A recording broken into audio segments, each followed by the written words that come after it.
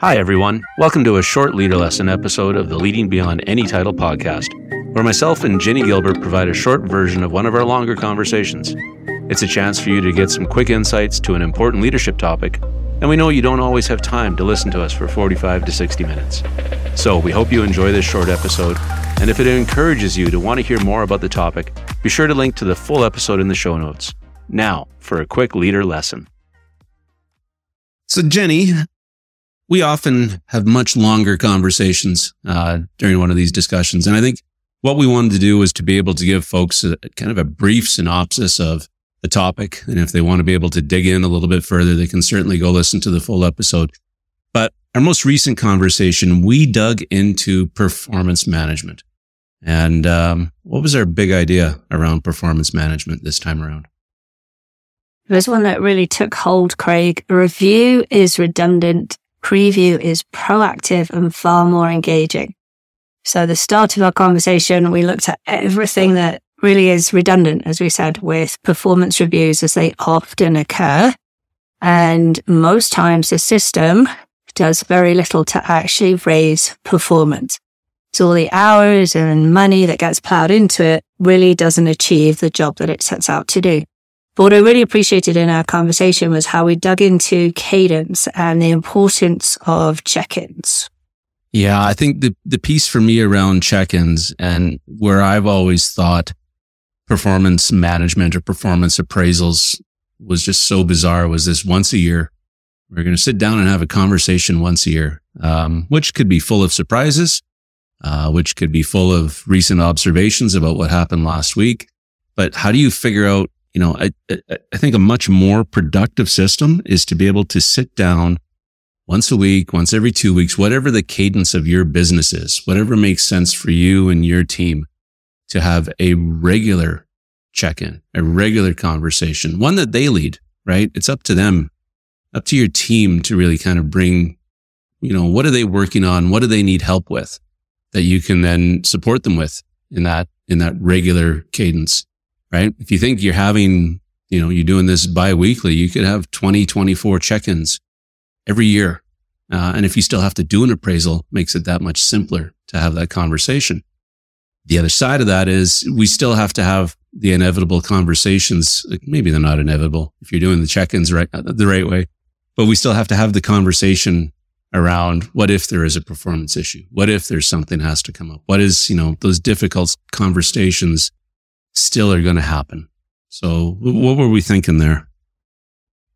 Absolutely. And I love that you mentioned that too, that, the more frequent your check-ins are, the less likely those big, difficult conversations are actually big, difficult conversations because the issue gets dealt with straight away. And to your point, it becomes a conversation, which is two people with pretty much an equal amount of talking.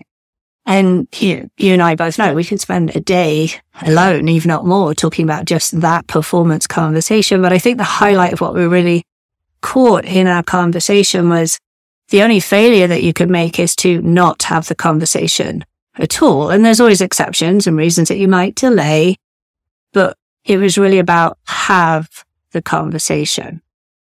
And when you're in that conversation, ensure that it's two of you. Don't run in and take over the conversation. Yeah, something I struggle with. At least that's what my wife tells me. But, I think your point there and where I go back to again is how do you make these regular check-ins employee led, right? How do you have them take the reins and have them come to you with what they're working on, what support that they need? I would almost argue that the voice share should be a little bit more on them than it is on the leader. Because then you're getting the insight, you're getting their thinking, you're understanding how they're approaching a problem, versus trying to, solve the problem. And a good piece of advice, I think, for any leader is to always remember if somebody's coming to you with an issue, check in and see, are they looking for a solution or are they just looking to share the thought and bounce it off somebody? What else stood out for you? It was a great conversation. There was just so much that we could have dug into. It could have been 3 or 4 conversations with. And it might be yet. Who knows? We may have to go back there because you're right. There is so much to chat about. I like the way that emotion came up too, and that importance of we actually need emotion in the conversation. It's a funny old world. There's nothing more personal than two people face to face in conversation. So the don't take it personally isn't a great way to cover off that emotional part. And one of the two strategies, or the two key strategies, we had tons, but one of those two key strategies that we talked about is how do you manage the friction equation? And so what we're always looking for is high intellectual friction, lower social friction. So it's not personal, it's professional. It's to do with the task, it's to do with the issue.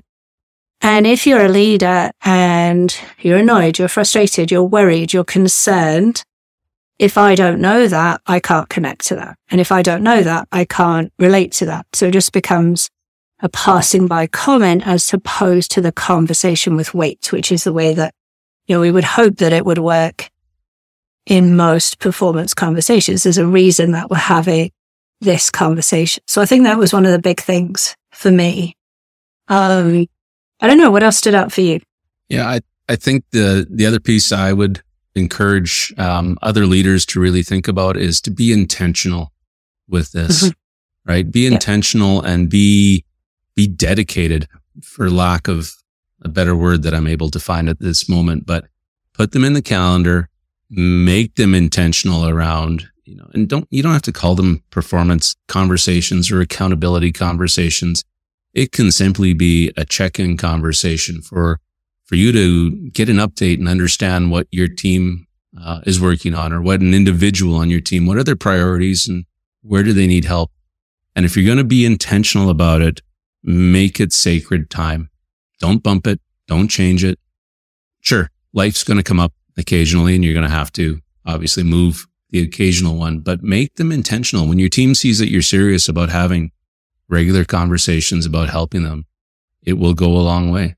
And if you haven't done these before, tell your team why you want to start doing this, right? I think that's a key thing. Just don't start putting them in calendars and have people start to freak out. There's nothing worse than seeing performance conversations show up in your calendar without any context, I suppose. Yes. Yeah.